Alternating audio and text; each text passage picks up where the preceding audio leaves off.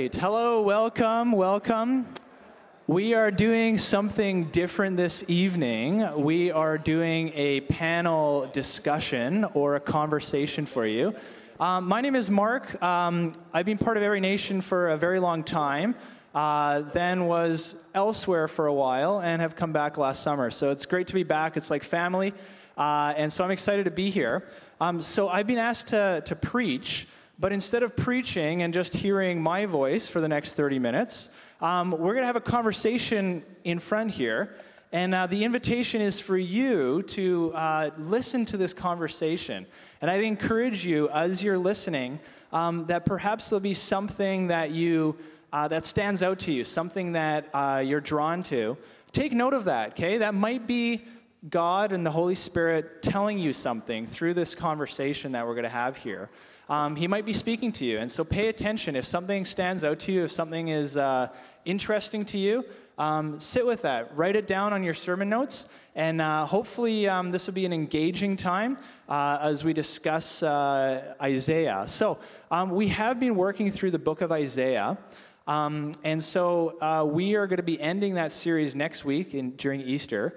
But as a form of like recapping, we're going to start off just discussing our experience with this book, and then we're going to dive into Isaiah 50 and have a discussion about that. So this is a new experience. This is an experiment. So welcome to our conversation here. Well, why don't we start by introducing ourselves up here, and we can start over here. And you can just introduce yourself, and then we'll dive in. Cool. You said who we were as a collective, did you? Or did I miss it? We're the teaching team. Oh, there we go. That's important, yeah. So I'm Jonathan. I'm a member of the teaching team here at Every Nation. We meet every 2 weeks to discuss what's coming up in sermon series and chew on things together. It's really, really fun. So I'm one of the pastors here. My name's Colin. Thank you, Colin. I like it. My name is Mark. I did miss that piece about the teaching team. Greg Mitchell, obviously, is part of the teaching team, thankfully. And then Sujit as well is part of the teaching team, and then us. So it's the 7 of us. So go ahead. Hey, I'm Michael. I'm a student studying theology at the moment, and my family just moved up from North Carolina in the States a year ago. I'm Paul. Great introductions, guys. All right. Hey, so we've been journeying through the book of Isaiah. What has stood out to you? What have you gravitated towards as you've worked through this book? I know some of you have preached. Well, each of us have preached. Jonathan hasn't. But what have you been drawn to? What has it been challenging reading through this book? Has it been rewarding? Just share your experience traveling through the book of Isaiah. I was surprised how much it talks about suffering. It's everywhere, and the level of agony that Israel's going through in this time it was quite gripping, actually. And so that's one of the things that really stood out to me was how much God uses suffering. So I knew Isaiah was a book about prophecy of Jesus coming. And that's what next week's about, the famous suffering servant chapter in Isaiah, where it's this beautiful, prophecy of Jesus that's like so accurate, and it all comes true in the New Testament. It's crazy. And so that's what the frame of reference I had was Isaiah 53, what we're talking about next week. But then the whole first 50-something chapters it's a little downer. So, we'll get somewhere. But that's the thing that stuck out to me most was how much it talks about suffering and how God's just like, yep. Did you have another expectation coming in before jumping to Isaiah? What did you expect? Jesus is, it's a lot of hope attached to the suffering servant. And I guess I should put it together. It's the suffering servant. It makes sense. But the suffering really jumped out at me. Anyone else? I noticed... Everyone looked at me, so it was my turn. How, public everyone's joy or suffering was. We just make so much of our faith private, and everything that happened to Isaiah, for the most part, seemed pretty public. Everyone loved him. Everyone hated him. He preached hard truth. people repented or they were disobedient. Like, there wasn't a lot of like making your faith personal. I don't know, everything seemed like a public communal issue, which really stuck out to me. Thanks, Paul. I think that's the same thing that stuck out to me. Obviously, God cares about individuals, but I think he cares a lot more about communities than maybe in the Western modern world we're aware of. And all the consequences, for better or for worse, were experienced communally. And then I think Greg's message as well was really challenging, that Isaiah did offer hope, but many of the people who were hearing the message actually wouldn't experience the full manifestation of that hope in their own lifetime. But again, just thinking corporately, their children one day would be able to experience a return from exile. And I think for me, for us, we just always desire such immediate resolution to things that can be really challenging. Just to jump on that, I struggle so much with thinking about God as like an eternal thing. You know, and Jesus does make you happy lots of the time. Great, awesome. But how little do I think about the eternity of what's taking place? And with God, the reason why God is okay with all this suffering happening is because He just has such a bigger picture of what's going on. And I think the only way you could ever endure that sort of suffering is if you had that bigger picture, which is what Isaiah is trying to paint. And I don't think eternally very often, if I'm honest. Colin, what are your thoughts about Isaiah, the journey you've been on with Isaiah? Yeah, it's a really interesting book. I found it difficult, to be honest with you guys. Like, it's reading through it, I was struck with seeing God as like a God of justice and a God that's true and that follows through on his word. That can be difficult sometimes when it's against people that are supposed to be like the good guys. You know, when you see Israel, he warned them again and again, you know, don't go to other nations, don't worship other gods, or I'll put you into exile. And you don't think it'll ever happen, and then he does that. And just to see work through those sort of difficult truths, I found that. I'm still thinking about it. That's awesome. Yeah. Has anyone here seen the Bible Project? Hands up. I just want to see who's actually looked at this thing called the Bible Project. It's kind of what do you call it? It's not a cartoon. What do you call it? An infographic? I don't know. Infographic, animation, summary of the Bible. And I found it really helpful going through Isaiah just to watch this. It's like maybe 7 minutes long or something. And it just gives like an overview of the book. So I would encourage you, if you haven't seen it, just like YouTube Bible Project Isaiah and watch this. And if we're traveling through other sermon series on a particular book, really recommend that you check out the Bible Project. It's a great summary. It's a great way of understanding book as a whole. All right, so we're gonna. Thanks for sharing that, guys. That was great. We're gonna transition now to Isaiah 50, which is the scripture that we're gonna be jumping into. So if you have a Bible in front of you, or if you want to check out on your phone, Isaiah 50, and we're gonna be focusing verses 4 to 9. And each of us is going to read a verse here up front, so you guys can follow along. We'll start with Jonathan on the left here, and we'll just do one verse at a time. So that's Isaiah 40. Sorry. Chapter 50. There we go. Isaiah chapter 50, verse 1. Well, we can start in verse 4. Oh, sorry. Okay. Starting in verse 4. The sovereign Lord has given me an instructed tongue to know the word that sustains the weary. He wakens me morning by morning, wakens my ear to listen like one being taught. The Lord God has opened my ear, and I was not disobedient, nor did I turn back.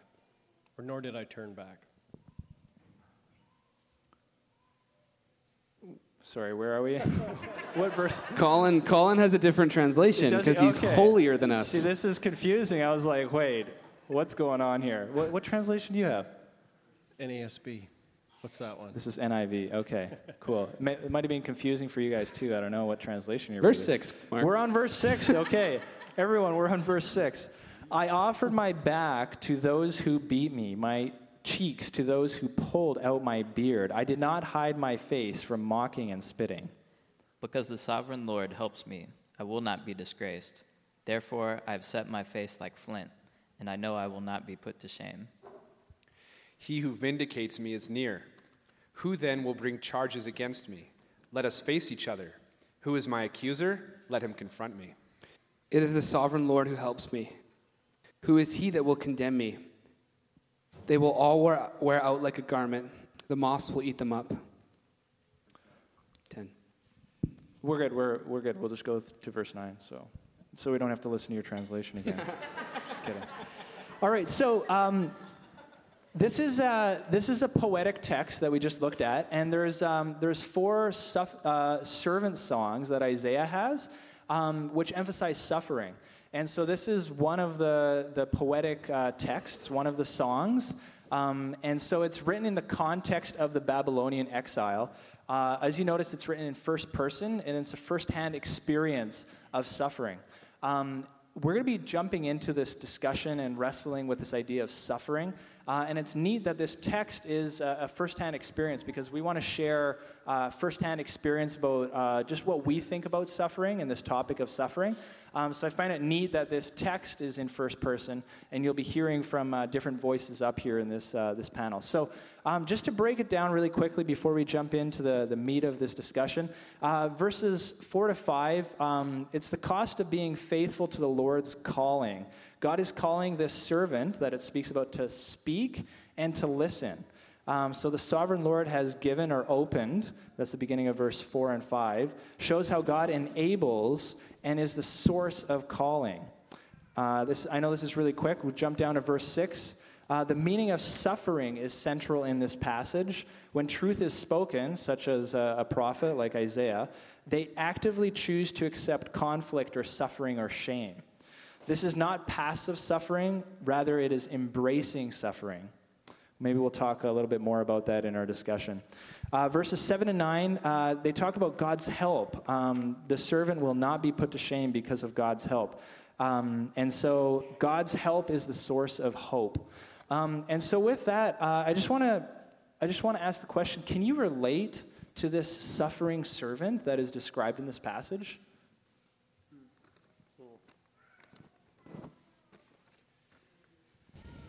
Well, it kind of points to Jesus, so I don't really want to compare myself to him too much. But I think it sets like the mature example of how to like accept those things when like circumstances or whatever comes along that lead you to this place of suffering. So I relate in the sense that I look to it as sort of like an example, I guess. But I feel quite childish when I'm suffering. To be honest. You look childish when you're suffering. Thank you. Anyone else? Can you relate to this suffering servant passage? The idea that you brought up, Mark, about how people are embracing it is fascinating. And I just think about what would you have to believe in to seek it out and have it be a blessing to you and have it be welcomed. What kind of state of mind is that? I just find it incredible that they would embrace it, and I don't know how often do I embrace it. I think it's one level to when it comes at you and you didn't realize it, and then you embrace it, and you're like, okay, I'm going to roll with these punches. But like to seek it out, to seek out suffering, to go and like as Jesus did, to go and choose to be this way, to go and pursue a lifestyle of suffering. I don't know, maybe I'll toot my own horn for a second. I think I react well to suffering. I don't ever seek it out, though. Do you know what I mean? Yeah. I think it's just, if it happens, great, and I'll learn something from it. But do I pursue a lifestyle of suffering? It feels very different. Yeah, it's like that aspect of passive suffering, kind of like if it happens, then I guess, I'm a follower of Jesus, and I'll kind of experience some form of suffering at some point, maybe. Yeah. But like you're talking about, to kind of engage with it and to embrace suffering, that to me is like I don't really get it. I don't understand how to do that, if I'm honest. What about you guys? Like, what do you think? I think the thing that stood out to me was it seemed like shame was a big theme, and that idea of his beard being pulled out.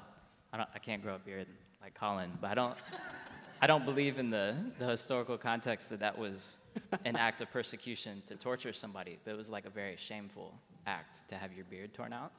And I think as a student on a college campus and as a campus minister trying to stand up for my faith, it was hard for me to embrace the potential public shame of announcing publicly that I was a Christian or acting in certain ways that people would know that I was a Christian. And it just struck me, he really trusted God to vindicate him and to cover his shame. And I find that I'm always trying to vindicate myself before other people and cover my own shame. Yeah, that's a great point. This idea of like, do we shy away from sharing who we're associated with, that we're followers of Jesus? Do we kind of, because it's uncomfortable, or there's that aspect of this could put myself in a shameful position, therefore I want to avoid that kind of suffering. I want to avoid this conflict. I want to avoid this, image of myself. So I think we can all relate to that, this idea of saving face because we don't want to be shamed because of who we associate, because of who we follow as Christians. Yeah, it says, he who vindicates me is near. Who then will bring charges against me? Who is my accuser? Let him face me. Like, let us face each other. It's this. Who would bring charges against me? Let him come, because I know who would vindicate me is near. And man, to stand up for your faith on a campus, Michael, like that, he who vindicates you has to be near, or there's just so much to lose if we're not living in this, in the kingdom. There's too much to lose. So, this context is written in exile, and this idea of suffering must be very near to them, and would make a lot of sense. This, like, yes, we are in exile as a people of God. We are being ruled by somebody else. And like in this day and age, how do we embrace, like Jonathan was talking about, how do we embrace suffering? How do we, in our culture, in our Western society, what is this idea of suffering? Is it circumstantial? Is it suffering? Like, can we define like suffering? Maybe it's different and maybe it's personal for each person, but how do we kind of view suffering? This makes sense to me, but we're not living in exile. So how do you interpret that? How do you relate to that? If I can have a go, I think too often these days it's easy to mistake suffering for like affliction. And so suffering is more you're going through something. If you break down like the root word, it's like the SU part means below, and the fur part, the Latin is to bear. So if you break down the word, it means to bear something from below. I always picture the guy holding the globe or whatever, that statue. So if you look at the root of it, that's suffering from the Christian standpoint. It's agreeing to do something very difficult for potentially a long time because you can see something on the other side of it. But I think you get afflicted with something, and it's quite different. Like, I don't know what an example could be. Maybe like losing your hair or something like that. Preach, man. It's so hard. Preach about it, right? But that's not suffering. That's just something that happens. Affliction is a great word. Affliction. It's an affliction. But you guys get what I'm saying? Suffering from the Christian standpoint is more you're taking ownership of something. You're seeing the end product. You're agreeing to go through uncomfortable situations for what potentially could be at the other side. It's good. I think a lot about hope. And your question, Mark, again was, can you just say it one more time for me? Well, like how do we understand suffering in our current modern context? Right. Yeah. So I was thinking about this as I was just kind of doing a little bit of study for today, and this idea of hope is another thing that's been resonating in this series, and that, in Romans 5, suffering produces character, produces perseverance, produces hope. And I feel like what I do in my personal context for suffering is if I don't want to suffer, there's a really quick and easy thing to help you not suffer. Ready? You're going to learn something today. If you don't want to suffer, this is what I do, is I just don't hope for anything. That's really handy. If you don't want to suffer, just don't hope. Don't hope for things that are bigger and beyond you. Don't hope for God to move. Don't hope for big things, because there will be suffering along with that. And so that's a really handy trick that I've learned in my life, is as soon as things get bumpy, you just stop hoping for God to move or, need Jesus. And so in the context of my life, I find that when I like the real form of suffering, when I feel that, what it always indicates is the fact that I've hoped for something bigger than beyond myself. Affliction, like you said, something happening to you, it's an externality. Bad things happen to us, great. But suffering only happens when you want to carry the weight of something. Like a family, like a parent. Like your kids can cause you to suffer. Your neighbors can afflict you, but your kids can cause you to suffer. And so if you just don't hope for anything, suffering goes away real quick. And I'm really guilty of this. You are. Yeah. Go ahead, Michael. No, I think that's really powerful what you're saying, because I think the hard thing for them here is God had promised he'd be with his people in a temple and that their king would rule the world. And here they are with no temple in a foreign land as slaves to another people. And so just to continue hoping, yeah, God, your promises are true, but I'm a slave in a foreign land. Like, how do I hold those tensions? And I think I found, for most of us, we don't have external, like, persecution. But I think we can resonate with this when we're hoping for something. We feel like God has promised something, and we're in the tension of not experiencing that reality. And I think, like Jonathan was saying, just in my experience, friends, people I've worked with, I see that people who respond well embrace that tension, and they lament. I had one friend, he just, I won't go into the whole background, but he just locked himself in his room for large portions of 3 months and just embraced the tension that he was in. But in doing that, he came out on the other side, and he found God's hope in his reality. But I've seen other friends who they just can't cope, and so they just become cold and indifferent. But in the end, they don't feel the pain, but they don't have any hope either. So, I don't know if you're like me, where when you hear the word suffering, you think negative. Is that just me, or? Nope. Yeah, and so I'm wondering how does this concept, this idea of suffering, the reality of suffering, how can this be embraced in a positive way? How can we want to suffer? I don't want to suffer. It's like a negative thing, but it seems like there's so many New Testament references that this is part of following Jesus is suffering, and following Jesus is not a negative thing. So in your experience, how has suffering been a rewarding or a positive thing in your life? Paul, you haven't said something in a while. He's got a piece of paper out. We're all going to look at you. Do you have the answer right there? Yeah, no. Yeah.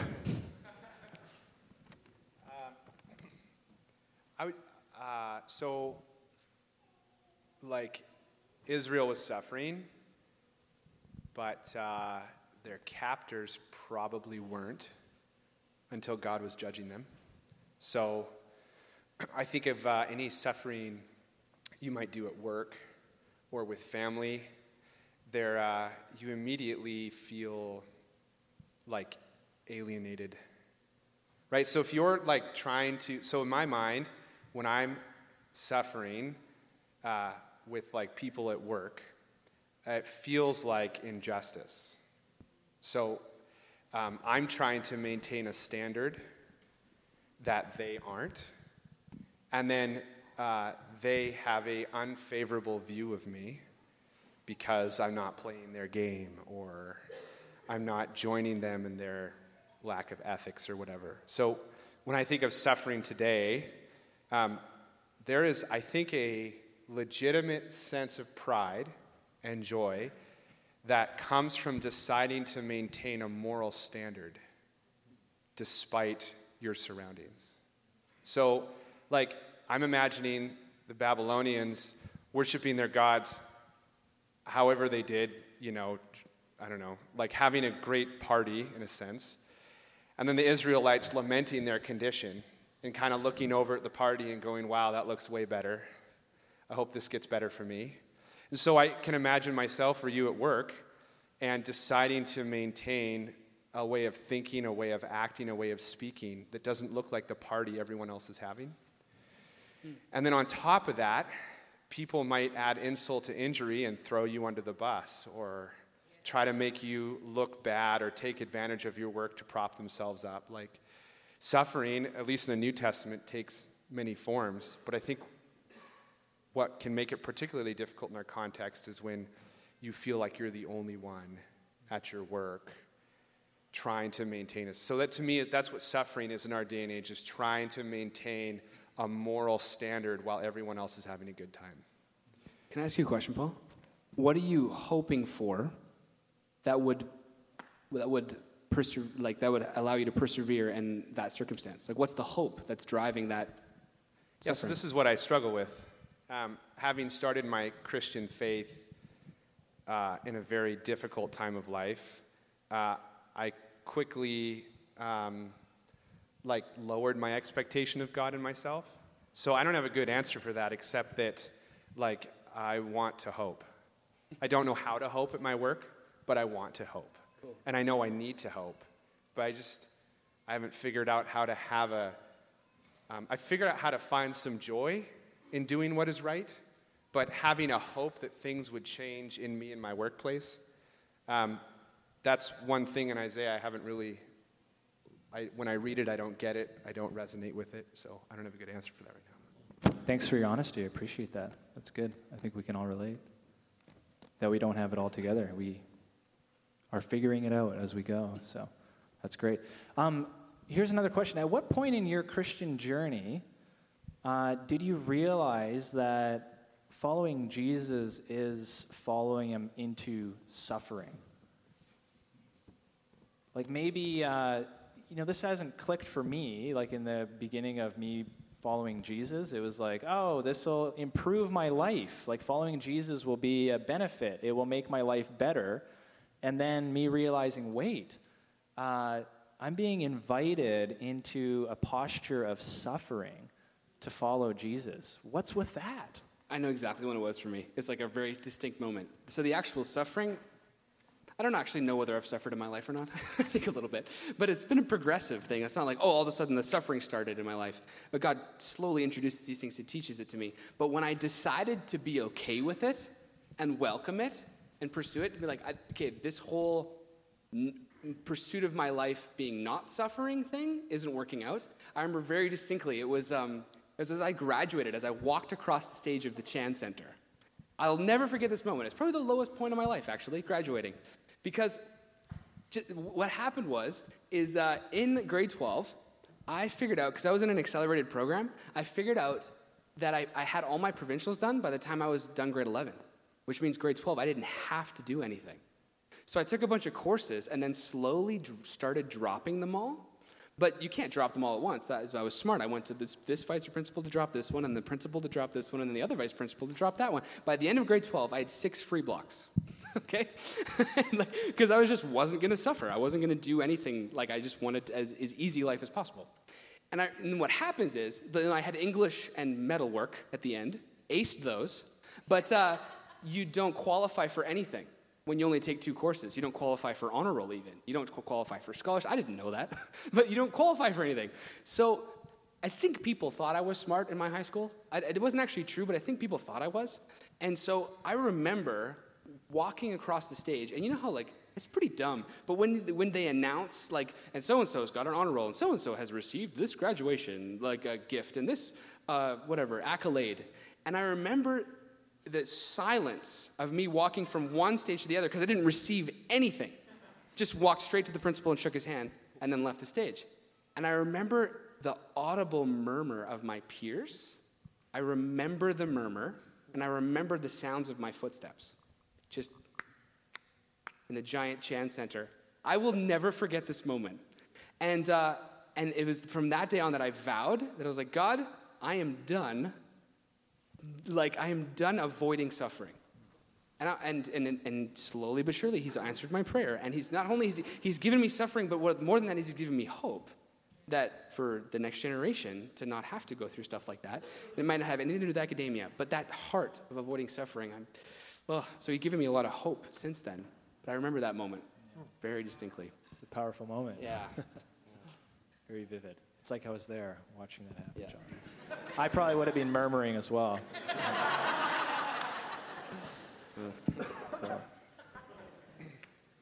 Can you state the question again? I'm just wondering, at what point in your walk with Jesus did you realize that you were being invited into suffering with Christ? Yeah, like right away. But That's good too, yes. I was like, my last answer was a little down, so I'm trying to like. No, I decided to follow Jesus like in the middle of my parents' divorce. So yeah, like suffering was at the forefront. But when I think about like hope, I always thought of hope as something that was like far off. So you get it when you die, but nothing now. So that's like the whole, you've lowered your expectation of God. But I think it's there is definitely hope that and salvation that you receive now, like before the end.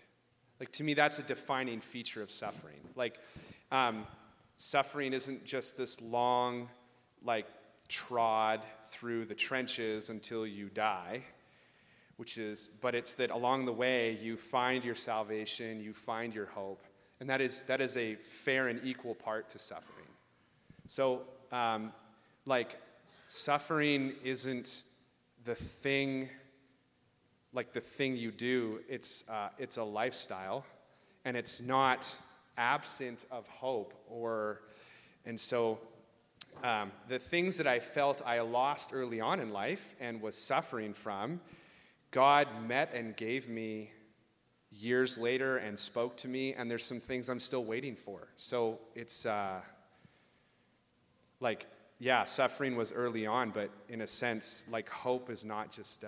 The struggle for me is to believe that hope is like tomorrow and today, not just like when I die and my kids are old, or like there's that whole idea of your kids inheriting what you've suffered for. But for sure, there's hope and salvation now. Like there has to be. Otherwise, I don't know if we would have the strength to suffer. So those are the two things in tandem I learned earlier. Yeah. So I mean, next week's Easter, it just reminds me of like Jesus' suffering journey to the cross. And it says, for the joy laid out before him, he was able to suffer and endure this because he knew about the hope, right? And that to me is so inspiring where, like you were talking about at the beginning about this model, right? Of like, this model of Jesus and how we can follow him in his suffering. But like Jesus knew what was before him. And it was not an easy road that he had to journey on to the cross. But he knew about the power of the resurrection. He knew about salvation. And that talking about that burden, right? That lifting up, that burden. Jesus bore all of our sins, like the sins of the world, right? I mean, that's intense. So Jesus went through that suffering, and he knew what the Father had called him to do. And it wasn't easy, but it was like the joy that he had because he had that perspective of hope. He had that perspective of what was to come, right? Yeah. Just to jump onto that, I was reading in Exodus this morning, and it was talking about the story when Moses led the Israelites to a place where there was no water, and they were grumbling and they were crying out. They were really upset, and so God instructed Moses. He said, "Go to this rock, take your staff, the same staff that you struck the Nile with, and hit this rock, and water will gush from it." So I was thinking about that, like, God didn't need to strike he could have just made the water come out without Moses striking it. But just like Jesus had to suffer the cross for us to have that salvation, God has been setting that model for a long time. And it's hard for us to understand why it has to be like that. But just like in Isaiah, throughout the whole narrative, you see that actually they kind of deserve to be exiled. Like they broke that covenant with God. And when I think about suffering, I kind of deserve it. You know what I mean? I'm a sinner. I fall away from God sometimes. But what you're saying, Jesus did not deserve it. He was pure. He had no sin. So the fact that God struck him, it makes it all that much more profound to me, I think. Awesome. Did anyone want to say anything else? We're gonna wrap it up, and then did anyone still have a burning thing that they wanted to communicate? Okay, so we're gonna do because this was a very different Sunday. This sermon. We're going to do something different for you as well. I haven't even told, I just thought of this idea, so we're just going to go with it. But what I like to do, you just heard a conversation happen here, and I encourage you at the very beginning to, if there's something that kind of like stands out, something that you connected with, something that resonates with you, I was telling you to pay attention to that. So what I'd like you to do is to turn to the people next to you, either directly the person, or a group, whether it's 3 or 4 people, that's fine. But I just want you to turn around to the person next to you or behind you or in front of you, and I want you just to share what you connected with, what resonated with you, what stood out from this conversation. So if you could do that, and then we'll invite the worship team to come up.